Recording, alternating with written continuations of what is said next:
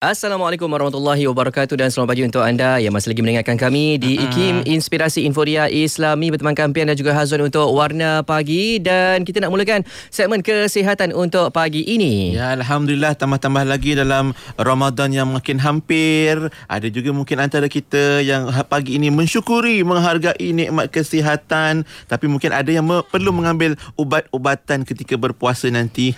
Inilah masanya duduk dengan kita, dengar dan tonton di radio dan juga di Facebook juga YouTube kita, segmen kesihatan kita. Ya, kita nak bersama dengan dua orang tetamu kita yang mewakili Kementerian Kesihatan Malaysia, iaitu yang pertama Dr. Fatimah Zahra binti Muhammad Zaidan yang merupakan pakar perubatan keluarga di Klinik Kesihatan Tanglin Kuala Lumpur, dan rakan beliau juga iaitu pegawai farmasi di Klinik Kesihatan Tanglin Kuala Lumpur, iaitu yang berbahagia Encik Muhammad Rizwan Muhammad Rizal pagi ini.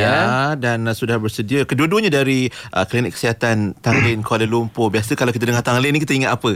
Nasi lemak tapi kita ada dua orang tetamu kita hari ini. Dr. Fatimah mungkin boleh maaf kalau boleh onkan kamera kita. Sudah bersedia di hujung talian. Ya, Assalamualaikum Doktor dan juga Cik Rizwan. Assalamualaikum. Assalamualaikum DJ Hazwan dengan DJ PI. Waalaikumsalam warahmatullahi wabarakatuh. Dr. Fatimah boleh onkan mic kita sebab masih mute kat situ, nanti Kang tak dapat dengar suara. Baru dapat dengar suara merdu Dr. Fatimah Zahra dan juga Cik Muhammad Rizwan dari Klinik Kesihatan Tanglin Kuala Lumpur, pakar kesihatan keluarga dan pegawai farmasi. Dua-dua ada hari ini. Bolehlah sahabat-sahabat sekalian tanyakan sebarang soalan berkaitan dengan pengambilan ubatan supaya tak keliru bila dah mula puasa nanti. Betul tak Doktor dan Cik Rizwan? Betul. Okey. Jom kita sama-sama kongsi ni. InsyaAllah. Dan untuk sebagai mukadimah ataupun sebagai permulaan untuk topik kita hari ini berkaitan tentang tips persediaan Ramadan, mungkin kita doktor ataupun Encik Rizwan boleh kongsikan tentang bagaimana tentang status pesakit beragama Islam yang sedang menerima rawatan. Adakah mereka ni boleh berpuasa? Okey. Saya nak mula dulu. Cik Rizwan kan ataupun saya mula dulu. Okey, baik, silakan. Okey, Assalamualaikum warahmatullahi wabarakatuh kepada pendengar IKIM. Sebagaimana yang kita tahulah, ibadah puasa ni adalah rukun Islam yang ketiga. Malah ia telah disyariatkanlah menerusi firman Allah Subhanahu Wa Taala yang bermaksud, wahai orang-orang yang beriman, kamu diwajibkan berpuasa sebagaimana diwajibkan atas orang-orang yang dahulu daripada kamu supaya kamu bertakwa. Ini adalah daripada petikan surah Al-Baqarah ayat 183 lah. Walau bagaimanapun, sekiranya seorang Muslim tu tidak mampu berpuasa, terdapat rukhsah lah, iaitu kelonggaran terhadap ketetapan hukum syarak dalam menjalankan ibadah ini. Namun, kewajipan menggantikan puasa yang ditinggalkan itu, iaitu qada, perlu dibuat pada bulan-bulan yang lain. Syarak mengharuskan pesakit-pesakit meninggalkan puasa sekiranya ia tidak mampu melakukannya telah dinyatakan menerusi firman Allah Subhanahu Wa Taala yang bermaksud, puasa yang diwajibkan itu adalah beberapa hari yang tertentu. Maka sesiapa di antara kamu yang sakit atau dalam musafir, bolehlah ia berbuka, kemudian wajiblah ia berpuasa sebanyak hari yang dibuka itu pada hari-hari yang lain. Dan wajib atas orang-orang yang tidak terdaya berpuasa, iaitu kerana tua dan sebagainya, membayar fidyah, iaitu memberi orang makan, orang miskin yang makan. Maka sesiapa dengan sukarela memberikan bayaran fidyah lebih daripada yang ditentukan itu, maka itu adalah suatu kebaikan baginya. Dan walau demikian, berpuasa itu lebih baik bagi kamu daripada memberi fidyah, kalau kamu mengetahui. Itu adalah daripada surah Al-Baqarah ayat 184. Pada masa kini kita tengok terdapat senario lah pesakit hendak jugalah berpuasa walaupun dia tergolong dalam kategori uzur lah, sehingga ia boleh membahayakan kesihatan. Ini seharusnya perlu dielakkan oleh pesakit. Ada juga segelintir pesakit yang bertindak mengubah cara pengambilan ubat mereka sepanjang bulan puasa tanpa merujuk kepada doktor atau ahli farmasi terlebih dahulu.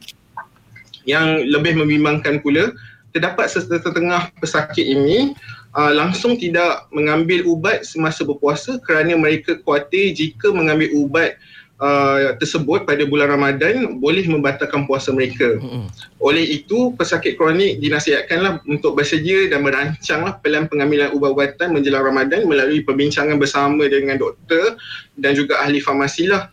Dan pesakit tidak seharusnya untuk berhenti makan ubat atas alasan ingin berpuasa tanpa memaklumkan kepada doktor ataupun pegawai farmasi lah. terdapat pesakit yang keliru tentang cara pengambilan ubat ketika berpuasa dan digalakkan untuk mendapatkan nasihat daripada ahli farmasi lah di hospital ataupun klinik kesihatan. Itu kita punya mukadimah lah, gambaran awal kan Dr. Rizwan, bila kita nak masuk Ramadan ada rukhsah atau kelonggaran untuk mereka yang boleh, yang nak mengambil ubat, rawatan dan sebagainya, tapi lebih baik berpuasa. Cuma janganlah keliru tentang bila nak ambil ubat dan sebagainya. Macam Dr. Fatimah sendiri kalau dekat Tanglin kan, pengalaman ni saja nak tanya pengalaman doktor sendiri bila tiba bulan puasa, apakah jenis aduan-aduan yang biasa doktor terima? Yang sakit itu dan ini kan.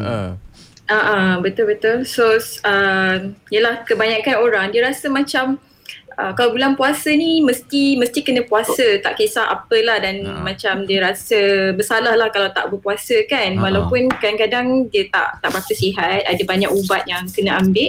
So mereka tetap nak berpuasa dan langgarlah semua pantang larang ataupun tak nak ambil ubat apa semua, takut benda-benda ni boleh membatalkan puasa mereka. So ada jugalah kes-kes yang datang dah jadi hypo sangat ke, ataupun maksudnya gula dia rendah sangat ataupun gula dia tinggi sangat semasa bulan puasa sebab dia nak sangat puasa pada bulan puasa. So selalunya golongan ni dia tak pernah try cuba puasa masa bukan bulan puasa lah kan. Dia tak buat rehearsal dulu. Betul. So selalu saya akan nasihatkan pesakit saya, terutama ianya yang macam tahun ni baru first time ambil insulin dan berpuasa, mereka kena practice dulu masa bukan bulan puasa. At least dia tak adalah macam orang kata ralat lah kalau tiba-tiba tengah puasa kena buka puasa kan, sebab puasa sunat. Kan. Itulah, so nanti bila bulan puasa dia bolehlah puasa sempurna. Kalau dia dah test, dia tahu dah cara kat mana nak adjust semua. So nanti bila bulan puasa dia dah okey lah, dah confident sikit kan. Sebab tadi bila Cik Rizwan pun sebut tentang ada yang macam dia tak nak, dia adjust sendiri, dia ubah sendiri jadual pengambilan ubatan. Itu sebenarnya boleh membahayakan kesihatan seseorang pesakit kan doktor kan. Dan mungkin doktor boleh cerita sikit apa kategori pesakit yang mana yang membolehkan mereka ni tidak berpuasa lah kalau perlu. Apa kategori pesakit tu? Okey, kalau sebenarnya ni elaboration daripada yang Cik Rizwan cakap tadi itulah. So dari segi Islam sebenarnya ada 4 kategori lah orang yang kita cakap tidak digalakkan berpuasa ataupun tidak diwajibkan berpuasa semasa bulan Ramadan. So first kategori adalah orang yang sakit lah, yang semasa tiba bulan Ramadan dia ni memang sakit, katakan tengah admit untuk denggi ke, untuk kurang gula ke, so memang dekat ward lah. So kalau dia ni puasa, dan keadaan tu akan menambahkan lagi kesakitan dia dan menyebabkan dia lagi lambat sembuh. So diorang ni jatuh tak wajib untuk berpuasa. Tapi bila dia dah sihat, dia kena ganti balik lah puasa tu tapi macam orang tua yang uzur ataupun orang yang memang lemah, yang memang tak ada harapan nak baik, let's say makcik-makcik yang umur mungkin 80 tahun lebih kan, duduk seorang, ataupun dia kalau dia puasa memang akan memudaratkan diri dia lah kan. Dan juga dia ni kita tahu dia dah uzur, dah berumur dan memang takkan jadi lebih baik lah. Of course lah, orang yang dah berumur tak adalah jadi lagi muda kan. So dia memang tak ada harapan untuk nak baik. Yang tu memang tidak digalakkan, tidak diwajibkan puasa langsung lah. Dan mereka pun tidak perlu ganti puasa tu. So cukup sekadar membayar fidyah lah. Okay. Golongan yang ketiga ialah bagi ibu-ibu yang hamil dan jika diorang ni puasa, dia risau akan memudaratkan diri dia. Dia rasa dia akan jadi lebih tak larat ke, ataupun dia ada masa mengandung, dia ada masalah-masalah kesihatan lain yang dia risau. Kalau dia tak makan, keadaan dia akan jadi lagi teruk. So untuk golongan ni pun mereka tidak diwajibkan puasa, tapi mereka perlu ganti puasa bila mereka dah okey lah, dah bersalin, dah okey semua. Dan bagi ibu mengandung juga, sebenarnya kalau dia tak risau pasal diri dia, tapi dia risau kandungan dia affected. Dia kata nanti anak dia tak besar, anak dia kandungan dia terganggu lah sebab dia puasa pun. Mereka ni tidak digalakkan berpuasa mereka boleh buka puasa, tapi sebab dia ada tambahan risau anak dia kena bayar fidyah juga. So ni berbezalah. Kalau dia risau diri dia sendiri je, dia hanya perlu ganti puasa.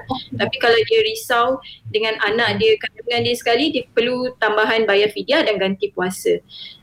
Sama juga situasi bagi ibu yang menyusukan anak. Mereka pun kalau dia risau yelah anak duk menyusu, dia puasa kan, so dia risau dia macam lemak, macam lagi tak larat je sebab anak menyusu banyak kan. So dia pun kena qada puasa. Dan kalau dia ada tambahan, terfikir-fikir juga, okay nanti kalau aku puasa susu kurang kualiti, dah kurang berkhasiat, risau anak tu nanti tak besar, tak dapat nutrien yang bagus kan. So yang tu pun dia kena boleh tidak berpuasa, tapi kena bayar fidyah juga bila dia ni lah untuk puasa yang dia tinggalkan tu lah kan. Baik, kita harap ramai yang dah sedia maklum, tambah-tambah lagi sebelum masuk bulan puasa ni dah ada kira-kira lah kiranya dari sudut kemampuan kita, dari sudut fizikal kita, dan dari sudut fidyah dan ilmu jugalah kan doktor dan Cik Rizwan kan, berkaitan dengan apa yang perlu kita lakukan. Cuma kita ni kadang-kadang bila sebelum puasa ataupun sebelum satu-satu perkara tu berlaku, wah kita punya persediaan hebat, semua ingat lekat ni. Bila dah masuk puasa, masa itulah kekeliruan, was-was pun datang juga sekali dengan puasa. Dia panik tu kan. Sebab panik kot mungkin kan. Mungkin sebelum situasi tu menjadi lebih panik, mungkin apa nasihat doktor ataupun Cik Rizwan yang biasa disampaikan pada pesakit sikit lah sebelum kita berehat untuk pusingan pertama ni. Dulu lah. Okay. Selalunya sekarang ni memang musim kita tengah bagi advice lah untuk pesakit-pesakit yang terutama yang mempunyai masalah kronik. Diorang pun dah doktor, saya okey ke nak puasa kan, sebab setiap pesakit mempunyai rejim rawatan yang berbeza. So kita tak boleh nak cakap one for all lah. So dia kena bincang dengan doktor yang merawat dia, dan dia lebih tahu keadaan status kesihatan pesakit tu lah. Dia punya kawalan gula macam mana, selamat tak kalau dia nak puasa, macam mana adjustment ubat yang perlu dilakukan semasa bulan puasa. Dan bukan dia buat-buat sendiri je. Kalau dia nak buat-buat sendiri okey, tapi mungkin masa puasa sunat lah, so dia boleh feedback dekat doktor kan. Doktor, masa saya puasa sunat hari tu, saya ambil ubat ni kurang sangat, saya tengok gula saya tinggi sangat pula, macam mana nak adjust, macam tu okey. So kita boleh discuss bersama kan. Tapi jangan diam-diam lah. Okay. Dan jangan pandai-pandai, risau, ada kesan dia. Cik Rizwan ada nak tambah? Kalau untuk farmasi, kami macam Dr. Fatimah cakap lah, kami dah giat untuk bagi kaunseling pesakit di kaunter farmasi lah. So pesakit tahulah apa ubat yang, macam mana cara diorang makan ubat dengan betul, macam maksudnya sebelum bersahur ke ataupun selepas berbuka, cara pengambilan ubat yang betul lah ketika bulan puasa. So mereka lebih maksudnya lebih tahulah mengenai ubat yang mereka ambil tu pada bulan Ramadan. Macam tu kan. Sekarang ni lah sebab bila sebab sorry nak tambah sikit. Tak apa boleh. Sebab bila diorang jumpa doktor, selalunya patient belum dapat ubat tau. So kita bagi tahu dulu dekat mereka. So bila dia jumpa farmasi akan further emphasize, okay tadi doktor cakap pasal ubat ni kena ambil macam mana, ubat ni kena ambil macam mana. Sebab pesakit kita selalunya dia tahu okey, ubat warna putih, ubat bulat, ubat bujur. So bila jumpa dengan farmasi tu, diorang akan lebih bantu kita lah untuk nak clarify semua benda ni lah. That's how we work lah dekat klinik selalunya. Betul juga kan. Kita yang tengok yang bujur, bulat semua pun kita confuse. Apatah lagi jenis-jenisnya. Okey, kita nak berehat kejap lagi kita akan sambung untuk cerita tentang jenis-jenis ubatan atau rawatan yang perlu kita ambil dan bagaimana kita nak membezakannya supaya tidak keliru. Ya betul. Dan kita nak berehat seketika doktor dan juga Encik Rizal. Encik Rizwan, maafkan saya. Dan juga kepada sahabat-sahabat semua, kalau ada sebarang soalan dan juga pandangan serta perkongsian dan juga soalan-soalan anda kami raikan, anda boleh komen saja di Facebook dan juga di YouTube channel IKIM, termasuk juga di WhatsApp kami 01129004 Ya, pada anak-anak sekalian, share lah video kita ni pada WhatsApp grup keluarga. Mak dan abah pun tahu dekat-dekat puasa nanti supaya tak ada yang keliru. Ya, kita berehat dulu, kembali selepas ini terus bersama kami di Warna Pagi, Inspirasi Inforia Islami. Warna Pagi IKIM, Inspirasi Inforia Islami. Bertemankan Pian dan juga Hazwan pada waktu ini. Terima kasih untuk anda yang terus saja setia bersama kami, dan kita masih lagi bersama menerusi segmen kesihatan kita, membincangkan tentang tips persediaan Ramadan, tentang cara pengambilan ubat-ubatan ketika berpuasa. Dan tetamu kita pagi ini iaitu Dr. Fatimah Zahra Muhammad Zaidan yang merupakan pakar perubatan keluarga, dan juga Encik Muhammad Rizwan Muhammad Rizal, pegawai farmasi, kedua-duanya dari Klinik Kesihatan Tangding, Kuala Lumpur. Dan sahabat-sahabat kita yang nak bertanyakan soalan, kalau nak hantar WhatsApp 011-29004004. InsyaAllah kita kembali bersama Dr. Fatimah Zahra dan juga Cik Rizwan. Kita nak cerita pula tentang macam ubat kan macam-macam dos, macam-macam bentuk. Macam doktor sebut tadi, pil putih je ada yang bujur, bulat, lonjong dan sebagainya, supaya nak elakkan kekeliruan. Mungkin apa jenis ubat yang mungkin tidak membatalkan puasa, dan yang mana pula boleh membatalkan puasa dalam banyak-banyak ubat ni? Tanya ahli ubat lah. Silakan Cik Rizwan. Cik Wan. Isu pengambilan ubat ketika berpuasa telah banyak dibincangkan oleh pakar-pakar agama, dan terdapat pandangan yang berbeza lah antara mereka. Ini berdasarkan fakta yang tertentu lah. So pada tahun 2013, Jabatan Kemajuan Islam Malaysia JAKIM telah mengeluarkan panduan berpuasa bagi pesakit lah. Sekarang ni dah terbitan kedua, yang mengkategorikan jenis-jenis ubat yang boleh membatalkan puasa dan sebaliknya lah. Okey, saya nyatakan dulu ubat yang boleh membatalkan puasa. Contohnya macam ubat biji dan minum, ubat yang dimasukkan ke dalam vagina ataupun lubang faraj, termasuk pesari dan prosedur cucian, ubat yang dimasukkan ke dalam dubur seperti suppository dan enema, ubat bius yang menyeluruh yang melibatkan gas, ubat inhaler untuk rawatan penyakit asma dan penyakit paru-paru kronik. Manakala untuk ubat yang tidak membatalkan puasa, seperti ubat titis mata, ubat hidung dan ubat titis telinga, dengan syarat ubat titis telinga tu tidak sampai ke batas gengendang telinga lah. Selain itu juga tablet sublingual. Tablet sublingual ni di mana ubat tu diletakkan di bawah lidah, yang kita tak makan lah ubat tu.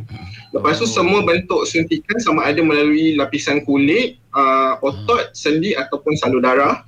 Ubat jenis sapu contohnya macam krim dan salap ataupun plaster.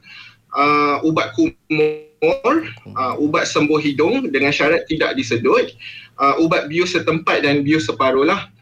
Bagi penggunaan inhaler untuk pesakit asma, terdapat dua pendapat lah berkaitan hukum batal atau tidak batal puasa dalam penggunaan inhaler. Pendapat yang pertama, dia menyatakan batal kalau bahan-bahan dalam inhaler tu masuk ke dalam perut melalui mulut. Manakala pendapat kedua pula menyatakan tak batal pun, kerana satu semburan inhaler hanya mempunyai isi padu yang macam titisan air lah. So dia diibaratkan kita macam berkumur-kumur dan dia tidak membatalkan puasa. Malah dia menjadi, kita lihat dia sebagai keperluan yang mendesak dalam rawatan lah. So sekarang ni dia terpulang kepada pesakit untuk membuat pilihan lah terhadap keyakinan mereka. Mereka yakin yang mana punya pendapat.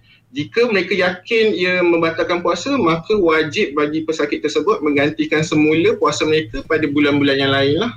Macam tu. Okey. Dan ada juga antara sahabat pendengar kita yang awal-awal lagi dah bertanya tentang kalau vaksin, cocok vaksin masa puasa batal ke tidak. Kita sempat juga cari dekat kenyataan akhbar dan media perkongsian Datuk Seri Dr. Zulkifli Muhammad Al-Bakri pun menyatakan dibolehkan vaksin diambil waktu berpuasa kan. Jadi tak ada masalah lah. Cik Rizwan dan juga Dr. Fatimah kan untuk itu kalau spesifik pada vaksin. Tapi tadi bila Cik Rizwan sebut macam-macam jenis apa ubat tu, kita harap semua maklum lah tentang pengambilan ubat tu, janganlah keliru. Doktor ada nak tambah, Dr. Fatimah? Sebenarnya macam kalau ubat suntikan kan, kita ada juga jenis yang macam masuk macam intravenous lah, yang masuk katakan dia dehydrated, kita masuk air, benda tu dalam tu ada gula. So yang tu sebenarnya batal lah. Tapi kalau suntikan macam insulin tu tak ada. So kita tengok kenapa kita masukkan ubat tu. Kalau macam untuk melegakan hypo dia, masukkan glukos, walaupun tak masuk ikut mulut dia, dah kira batal jugalah tu kan. Tapi kalau suntikan ubat antibiotik, yang tu tidak batal lah. Lagi satu macam ubat bawah mulut tu, So ubat bawah mulut tu ubat bawah lidah, bawah mulut. Bawah lidah tu sebenarnya mekanisme dia diserap terus melalui salur darah bawah lidah. So dia kira macam kita tak makan lah ubat tu. So sebab tu dia dikategorikan sebagai dibolehkan dan tidak membatalkan puasa. Ada yang tanya lah doktor ni macam nasal spray. Nasal spray hidung lah kan, macam Cik Rizwan sebut tadi lah kan, ubat sembuh hidung. Betul. Ubat sembuh hidung dengan syarat dia tidak disedut lah. Tak disedut tu macam mana Maya? Kita yang sedut. Tidak disedut, sembuh sajalah. Maksudnya dia sembuh saja. So ubat tu tidak membatalkan puasa lah. Sebenarnya kita nak reach sampai kat hidung je. Tapi kalau dia sedut kuat sangat, dia masuk ke perut. Kan. Siap boleh rasa. Nyam rasalah. Janganlah sampai rasa kan. Bukan ada rasa sebenarnya ubat hidung tu selalu kita bagi 2 kali sehari. So boleh je you nak ambil masa you sahur dan juga masa buka puasa. Selalunya 2 kali lah untuk ubat sembuh hidung tu. So patutnya tak ada isu lah nak ambil masa berpuasa kan, melainkan tertidur terlupa yang tu kan kena adjust lah. Faham. Okey. Dan kadang-kadang kita sebut tentang apa tadi, jadual pengambilan ubatan ni kan, memang ada sahabat kita yang kena ambil sehari 2 kali, sehari 3 kali, sehari 4 kali, dan sehari ada 24 jam. Kita berpuasa kalau kat Malaysia berapa lebih kurang 13-14 jam macam tu kan, lebih kurang. Jadi macam mana contoh-contoh pengambilan ubatan, termasuk soalan daripada Cik Zainal Johor ni pun tanya macam mana nak selaraskan saya makan pil 1 hari 3 kali. Siapa nak bantu? Saya minta Cik Rizwan lah ni. Silakan Cik Rizwan. Okay, so untuk makan 1 hari 3 kali yang soalan macam ni, kita kena tengok ubat jenis apa yang dia makan. Kalau 3 kali sehari, dia kena ambil. Kalau dia kena makan sebelum makan, dia kena ambil 1 jam sebelum bersahur. Kalau yang dos yang kedua tu, dia kena ambil selepas berbuka ataupun sebelum mengambil menu utama. Dan sebelum tidur lah 3 kali. Yang ni masa pengambilannya kalau ubat tu sebelum makan. Kalau ubat tu selepas makan, dia kena ambil selepas bersahur, selepas berbuka dan sebelum tidur, iaitu telah mengambil makanan lah terlebih dahulu. Itu 3 kali sehari lah. Tapi untuk 3 kali sehari ni, dia kena berbincang dengan doktor. Kalau ada alternatif lain atau ubat yang indikasinya boleh buat kekerapannya 2 kali sehari macam tu. Kena berbincang dengan doktor lah. Betul, sebab macam kadang-kadang untuk ubat yang sama, dia ada macam kita cakap adik-beradik dia lah. Kebanyakan ubat sekarang kita nak pesakit dapat efek dia dan kurangkan beban juga kepada pesakit. So kebanyakan ubat ni memang ada yang 2 kali atau sekali ambil je. Jarang lah sekarang yang kita bagi 3 kali ambil tau. So kebanyakan ubat kronik ni jarang-jarang lah yang 3 kali, mesti 2 ataupun sekali je kan. Kan Rizwan kan?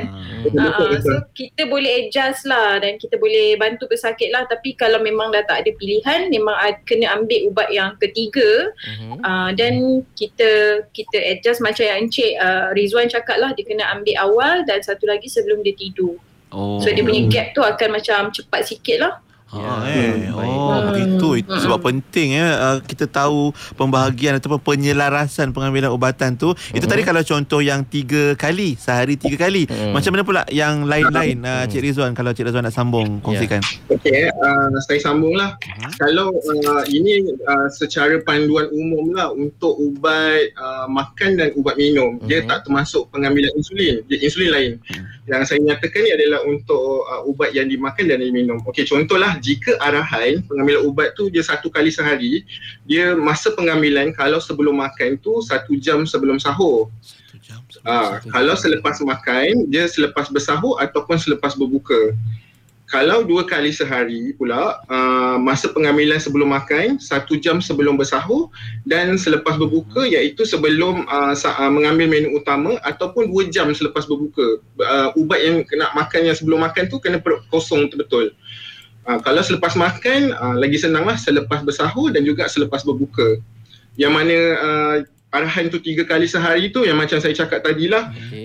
Kalau dia sebelum makan, 1 jam sebelum bersahur, selepas berbuka, iaitu mengambil menu utama, dan juga sebelum tidur. Kalau dia selepas makan, selepas bersahur dan selepas berbuka, dan juga sebelum tidur, dia ada ambil sedikit makanan lah. Tapi yang macam mana yang saya cakap tadi tu, kalau kekerapan 3 kali sehari tu kena berbincang dengan pegawai perubatan lah untuk mengetahui lah kalau kita boleh adjust. Sebenarnya boleh adjust lah sebab ada banyak choice pilihan ubat dekat farmasi lah untuk kita ubah ikut kesesuaian ataupun pengambilan ubat bagi pesakit lah. Lepas tu kita ada arahan pemakanan yang 4 kali sehari. Kalau 4 kali sehari, dia bergantung juga jenis penyakit tu. Dia kena, yang tu betul-betul kena dapatkan pandangan daripada doktor lah. Ataupun mungkin pegawai perubatan boleh nasihatkan mereka yang ambil 4 kali sehari tu tidak berpuasa ataupun menggunakan ubat alternatif lain lah sekiranya ada. Macam contoh kan, kalau yang 3 atau 4 kali yang ubat yang lebih kekerapannya waktu bulan puasa, sebagai contoh lah, macam ubat antibiotik kan, kalau kita makan kena habiskan dan dia kena ambil contohlah 3 kali sehari, mungkin boleh digantikan dengan jenis ubat antibiotik yang perlu diambil sebanyak 2 kali sehari ke. Walau bagaimanapun benda tu kena dinilai lah, dia punya penilaian rawatan tu dinilai oleh pegawai perubatan terdahulu lah. So pesakit tak boleh sendiri tukar ataupun pergi dekat farmasi sendiri tukar, saya nak tukar ubat ni lah, boleh tak? Tak boleh macam tu. So doktor sendiri yang kena akan tengok dia punya, akan nilai dia punya keperluan dia, kesesuaian dia. Maknanya satu, kita ada dari sudut masa, durasi ataupun berapa kekerapan pengambilan ubatan tu satu. Kat situ kita kena buat adjustment ataupun penyelarasan lah. Dan maknanya kalau dan kita boleh juga dapatkan nasihat untuk tukar ubat yang sesuai, yang sama jenis ataupun yang seangkatan dengannya lah doktor dan Cik Ron. Tapi kena dapatkan nasihat lah dulu, jangan main tukar suka-suka jugalah. Jangan main tukar. Sebab bila nak tukar pun perlu preskripsi dari doktor kan. So kalau dia tukar sendiri, maksudnya dia akan ambil ubat tu tak cukup lah dia punya keperluan yang sepatutnya tu. Dan saya harap macam pesakit pun dia akan remind lah doktor, doktor lupa sekarang bulan puasa saya tak boleh ambil 3 ke 4 kali, ada tak ubat yang mungkin 2 kali kan. Kadang-kadang kita terlepas pandang nak cepat ke apa kan. So yes, pesakit boleh je open je untuk nak discuss sebalik lah dengan kita. Pilihan tu insyaAllah ada, boleh kita usahakan. Kalau ada copy paste je macam, doktor tahun lepas saya dapat ubat ni, saya nak minta tu terus, boleh ke macam tu terus? Itulah sepatutnya ubat ni memang kita pun copy paste, tapi kita tengok keperluan pesakit tu akan berubah juga dari masa ke masa kan. So kita review balik.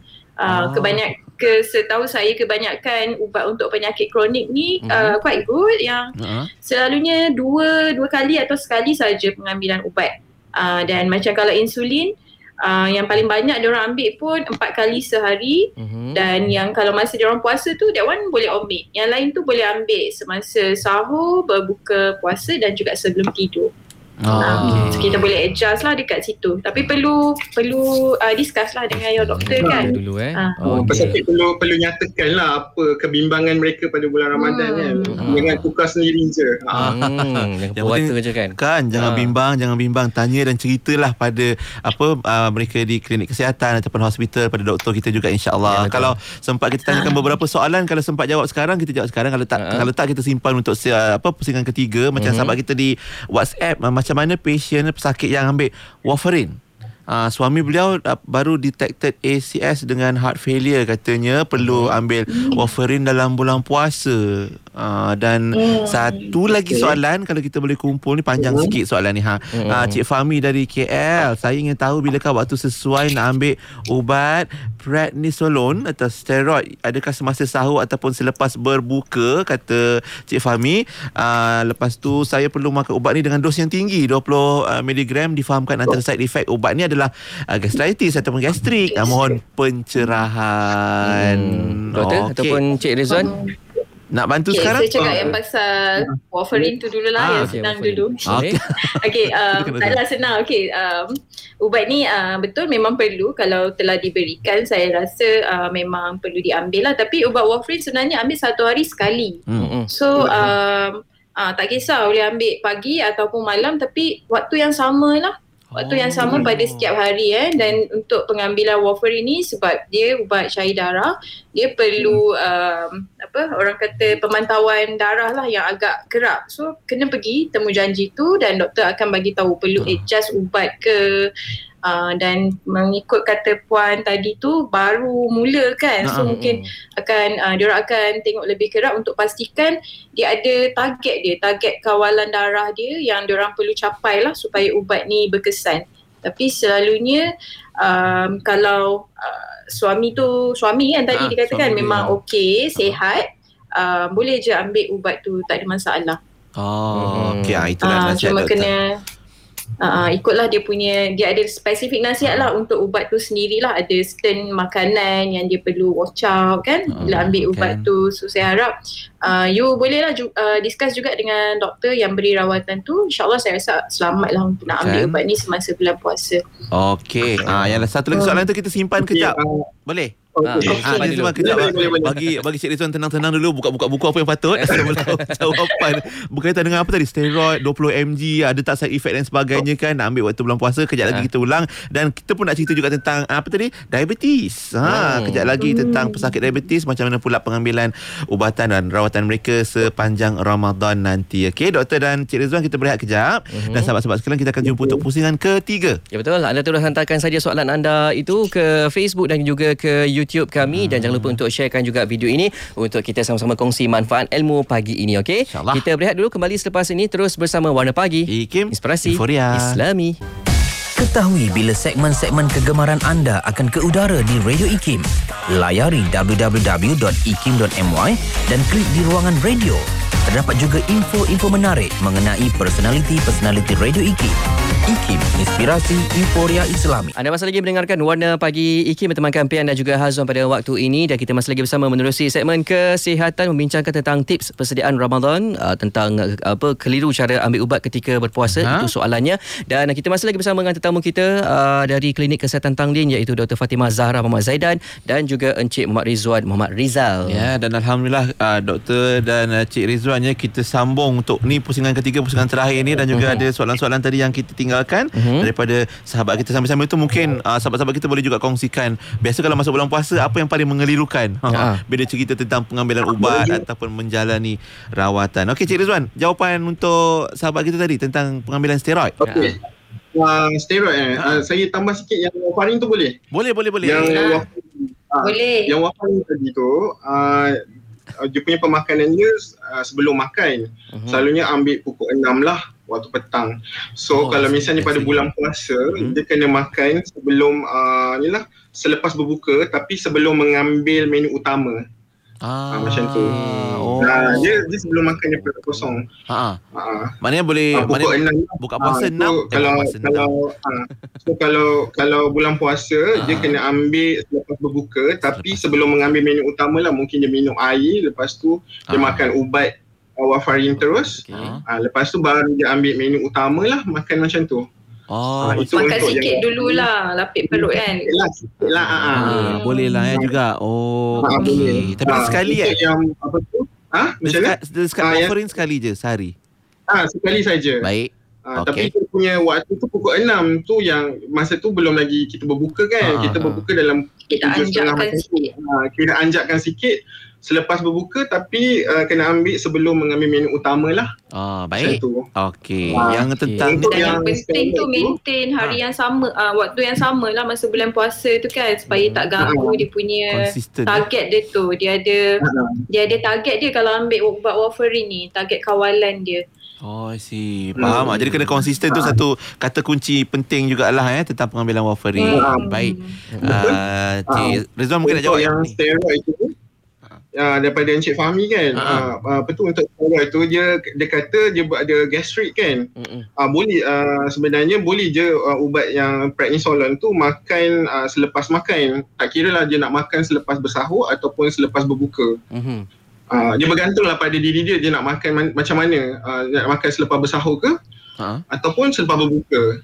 Boleh belaka. Maksudnya dia punya tu dia punya ni lah kondisi dia lah macam tu. Kalau dia mengalami contoh dia ada kegatalan ke kan, kegatalan, so kita galakkan dia makan selepas bersahur lah. Untuk elakkan gastrik tu. Dia boleh makan selepas bersahur ataupun selepas berbuka. Macam tu. Dia sekali sehari. Cik Fahmi try dululah masa bukan bulan puasa ni kan. Cuba dulu tengok macam mana waktu yang sesuai untuk dia ambil lah. Macam mana keadaan dia.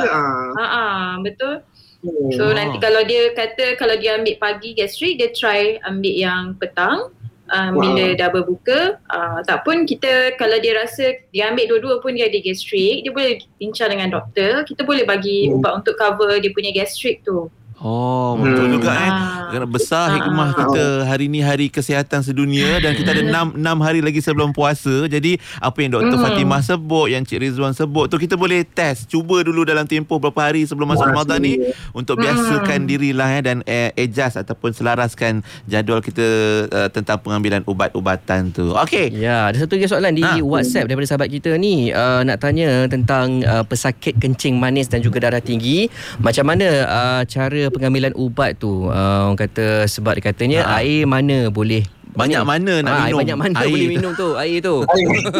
Banyak mana air nak minum lah. Macam mana tu pencerahan dia? Air banyak mana boleh minum. Sama cara pemakanan, sama cara macam pemakanan, macam arahan pengambilan ubat tu sama yang macam tadilah yang saya cakap tu. Kalau cara banyak mana air tu maksudnya air masak ke? Air masak, air minum kot. Air minum. Air masak. Air masak tu. Kalau air minum tu kena ikut keperluan dirilah. Kata kalau misalnya sepatutnya kita kena minum 8 gelas sehari kan. So kita kena amalkan 6 hingga 8 gelas sehari. So kita kena amalkanlah 6 hingga 8 gelas sehari. Masa duration yang dah boleh buka puasa lah bukan semasa puasa pula kan. Nanti dia cakap Cik Ridwan dengan Dr. Fatimah cakap tak boleh puasa. Tapi bagus pengambilan air tu, kita kena ambil juga macam biasa, cuma kita kena tukar timing lah. Kita cuba kejap masa kita berbuka, kalau lepas berbuka, sebelum kita solat, lepas tarawih semua tu insyaAllah cukup je. So, kita nak kejar 6 ke 8 jam, 6 ke 8 gelas tu. Okey, jadi maknanya itu tentang dan pengambilan juga, air lah. Air, tapi kita tak boleh pukul rata juga. Saya kena ingat juga ada pesakit yang memang kena ada orang kata dia punya pengambilan air tu memang kena restricted, water restriction. Yang tu pun tak boleh lah juga nak kejar 6-8 gelas, takut terlebih daripada dia punya keperluan kan. So you kena tengoklah spesifik pesakit tu. Macam mana dia punya keperluan. Lain individu lain keperluannya lah insyaAllah. Dan macam kalau lebih spesifik untuk pesakit diabetes, apa yang biasanya dinasihatkan untuk pesakit kencing manis? Cik Rizwan, kalau saya ambil soalan ni Cik Rizwan. Kalau untuk pesakit diabetes, selalunya kita ada dua kategori lah. Pesakit yang hanya makan ubat oral dan juga pesakit yang ada makan ubat oral ataupun ubat tablet dengan insulin. So selalunya yang ambil ubat oral ni kita akan invertkan dia punya dosage dia, dan di mana yang pagi tu dia akan kurang sikit, yang petang akan lebih sikit, sebab sekarang kita akan makan lebih sikit bila waktu petang ataupun waktu berbuka. So selalunya mereka ni quite okay lah untuk nak berpuasa. Tapi kalau yang ambil insulin perlu berhati-hati sikit, dan kalau boleh cuba dululah sebelum berbuka puasa, sebelum bulan puasa. So dos insulin dia mungkin perlu pengubahsuaian. Ada insulin yang boleh diabaikan, iaitu selalunya insulin yang waktu tengah hari lah.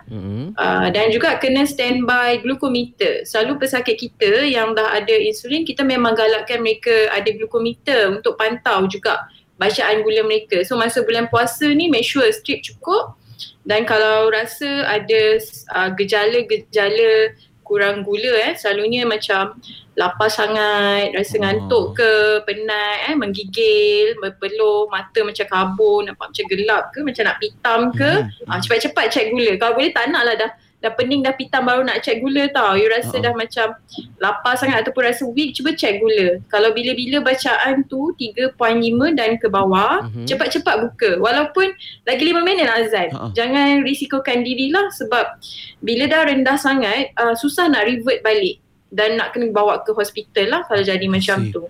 So jangan risikokan diri sendiri dan bukan sahaja yang bahaya kalau gula dia rendah, kalau gula tinggi pun bahaya. Kita perasan kenapa walaupun puasa tak minum tapi asyik nak pergi toilet kencing aja kan, macam banyak kencing, badan pun rasa lemah lain macam. Dan boleh jugalah rasa pening-pening. Cuba check gula, kalau bacaan dia lebih 16 tu ataupun 16 ke atas lah senang cerita pun agak bahaya dan perlu buka puasa. Ni keadaan ni boleh membawa kepada darah dia jadi pekat dan dia boleh pingsan lah, boleh memudaratkan diri dia lah dan tak boleh teruskan puasa. Kena buka puasa. Bincang semula dengan doktor macam mana. Mungkin tahun ni tak sesuai untuk nak puasa. Cuba next time kan, pastikan kawalan gula dah lebih baik baru cuba puasa balik. Kita juga macam pesakit diabetes pun ada yang golongan risiko yang memang kita tak galakkan untuk puasa, terutama mereka yang dalam 3 bulan kebelakangan ni ada dimasukkan ke ward sebab kandungan gula yang sangat rendah. Ada dimasukkan ke ward dalam tempoh 3 bulan yang lepas ni, kandungan gula yang tinggi sampai kena masuk ward so ataupun kita panggil ketoacidosis. So yang tu pun mereka tahun ni tak boleh puasa dulu, takut memudaratkan, takut jadi lagi macam tu. So bagi kawalan gula mereka lebih terkawal, nanti kita cuba lagi next year lah. Kena gantilah. Kan. Tapi kalau macam situasi tu atau isu ni berlaku sehari dalam sebulan tu, kita masih lagi boleh teruskan puasa kita yang hari-hari yang lain kan doktor kan? Tengok berapa teruk. Kalau yang sehari yang terjadi tu teruk sangat sampai dia perlu dimasukkan ke ward kan, let's say kita cakap koma, hypoglycemia koma lah, ataupun yang selalunya bacaan kurang daripada 2 tu. Yang tu sampai kena masuk ward, saya rasa dia tak sesuai nak puasa pada tahun tu. Takut nanti jadi yang lagi teruk, yang lagi susah kita nak revert. Begitu juga yang kalau bacaan dia yang tinggi lah. Ni kita cakap golongan berisiko tinggi. So mungkin masa tu kita tak dapat lagi nak decide rejim yang terbaik untuk dia lah, untuk kawalan gula dia. So kita kena ambil masa sikit lah. Benda ni tak boleh buat overnight. Bukannya sebab dia punya penyakit ni progress kan, kita tak boleh nak decide overnight. Nak kena tengok in long term. Generally kawalan penyakit dia macam mana. Sebab tu saya cakap kena discuss lah dengan doktor yang merawat, sebab dia ada semua data status kesihatan pesakit tu kan. Over the year macam mana dia punya kawalan gula. Dia ni jenis yang selalu hypo ke ataupun selalu bacaan gula dia tinggi sangat ke. So mereka ni akan jadi golongan yang berisiko tinggi lah untuk kemudaratan. So takut susah lah nak berpuasa nanti kan.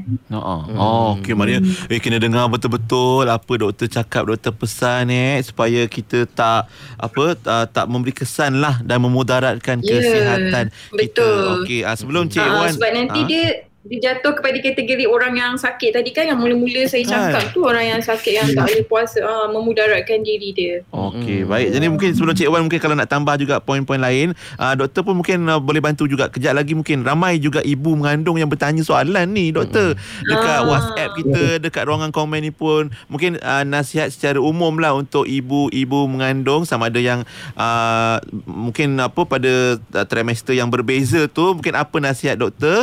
Dan mungkin Cik Wan sekarang ni nak tambah sikit apa berkaitan dengan kencing manis yang baru kita bincangkan, kalau ada nak tambah.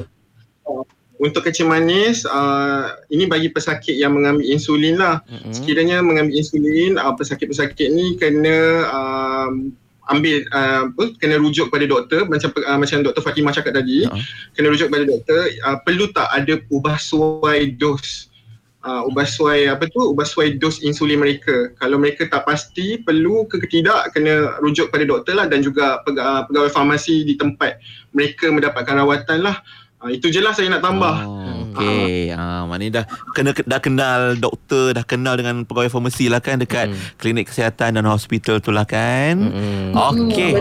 Soalan terakhir kita berkaitan dengan apa nasihat-nasihat lah berkaitan dengan puasa dan pengambilan ubat, dan mungkin kalau doktor nak bantu sikit ibu-ibu mengandung kita yang bertanya soalan macam-macam soalan ni, tapi kita rangkumkan dan kita umumkan lah. Doktor? Ya, silakan doktor.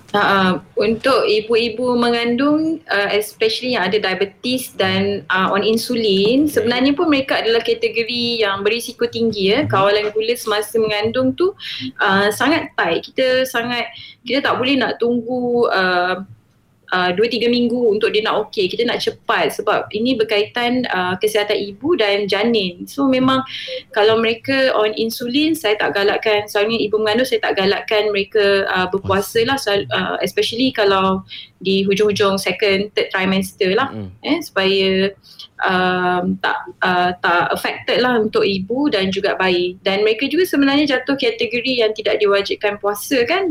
Kalau dia sendiri risau, dia boleh tidak berpuasa, dan nanti dia ganti bila dia dah bersalin, dia dah okey semua nanti. Baik, insya-Allah moga ibu dan anaknya selamat dalam kandungan tu ya ketika berpuasa. Betul. Okey, dan juga mungkin di hujung-hujung ni juga Cik Rizwan dan juga doktor nak kongsikan apa pesanan kepada pesakit-pesakit yang perlu mereka tahu berkaitan tentang pengambilan ubat ni ketika dalam tempoh berpuasa ni. Silakan. Mungkin Cik Rizwan. Cik Rizwan dulu. Silakan. Okey, untuk kita nak menjelang bulan Ramadan ni, yang pertama nasihat saya adalah jangan ubah waktu pengambilan ubat lah. Kalau sekiranya tak pasti ataupun keliru mengenai pengambilan cara makan ubat ketika bulan puasa, rujuk pegawai perubatan ataupun ahli farmasi lah. Tak kira lah kat mana, dekat hospital ke, dekat klinik ke, dekat kat swasta ke, boleh rujuk mereka. Lepas tu kat sini kalau contohnya pesakit tu keliru lah mengenai pengambilan ubat-ubatan ketika bulan Ramadan, pesakit ataupun orang awam boleh hubungi Pusat Panggilan Farmasi Kebangsaan lah, iaitu National Pharmacy Call Center NPCC, melalui talian 1800 88 6722. Talian ni daripada Isnin hingga Jumaat 8 hingga pukul 5 petang lah. So kami akan menjawab segala pertanyaan tuan-puan yang pendengar lah pada hari ni mengenai kekeliruan yang ada lah, macam tu. Itu sajalah kot. Dr. Fatimah boleh sambung. Doktor mungkin nak sambung? Yang nak tanya melalui yang hotline tu bagus juga, tapi saya rasa lebih penting untuk tuan-tuan, puan-puan semua discuss dengan doktor yang merawat, sebab mereka lagi tahu rejim ubat apa yang semua orang ambil kan, dan apakah kawalan gula mereka. So kita boleh adjust accordingly lah, better. So kalau siapa yang rasa appointment dia lambat lagi dan dia masih lagi keliru, boleh juga call klinik, tanya, saya masih tak pastilah bulan puasa ni nak buat macam mana, boleh tak nak appointment kan dengan doktor untuk nak discuss balik macam mana, perlu ubah sesuai tak saya punya ubat. Tapi kalau dah discuss, boleh teruskan lah macam mana kan. Yang lain, bila buka puasa, menu makanan tu kita kena keep lah makanan yang sihat, kurang lemak, kurang garam, yang tu secara general lah. Tak nak lah dah puasa malam ni kita cover balik yang siang kan. Sebenarnya kita boleh ambil kesempatan ni untuk memastikan kawalan, kalau yang diabetes lah, memastikan kawalan gula dia lebih baik semasa bulan puasa. Kan inilah peluangnya InsyaAllah untuk lebih sihat. Okey, baik, alhamdulillah. Dan last kali mungkin nak cakap yang sunnah pun ada cakap kan, kita perlu lewatkan sahur untuk orang-orang yang ada penyakit kronik kan, lewatkan sahur dan cepat berbuka, jangan delay. So itu semua untuk kebaikan kita lah, especially sebab kalau ada penyakit kronik. Besar hikmah dia jugalah Okey, baik, terima kasih Dr. Fatimah Zahra dan Cik Muhammad Ridwan untuk perkongsian kita hari ini. Dua orang tetamu kita dari Klinik Kesihatan Tanglin, Kuala Lumpur. Kita ucapkan juga selamat berpuasa minggu depan insya-Allah, Doktor dan Cik Ridwan. Dan juga untuk sahabat-sahabat kepada DJ Ridwan dengan DJPN. InsyaAllah. Terima kasih Doktor, terima kasih Cik Rizwan. Assalamualaikum. Okey, waalaikumsalam.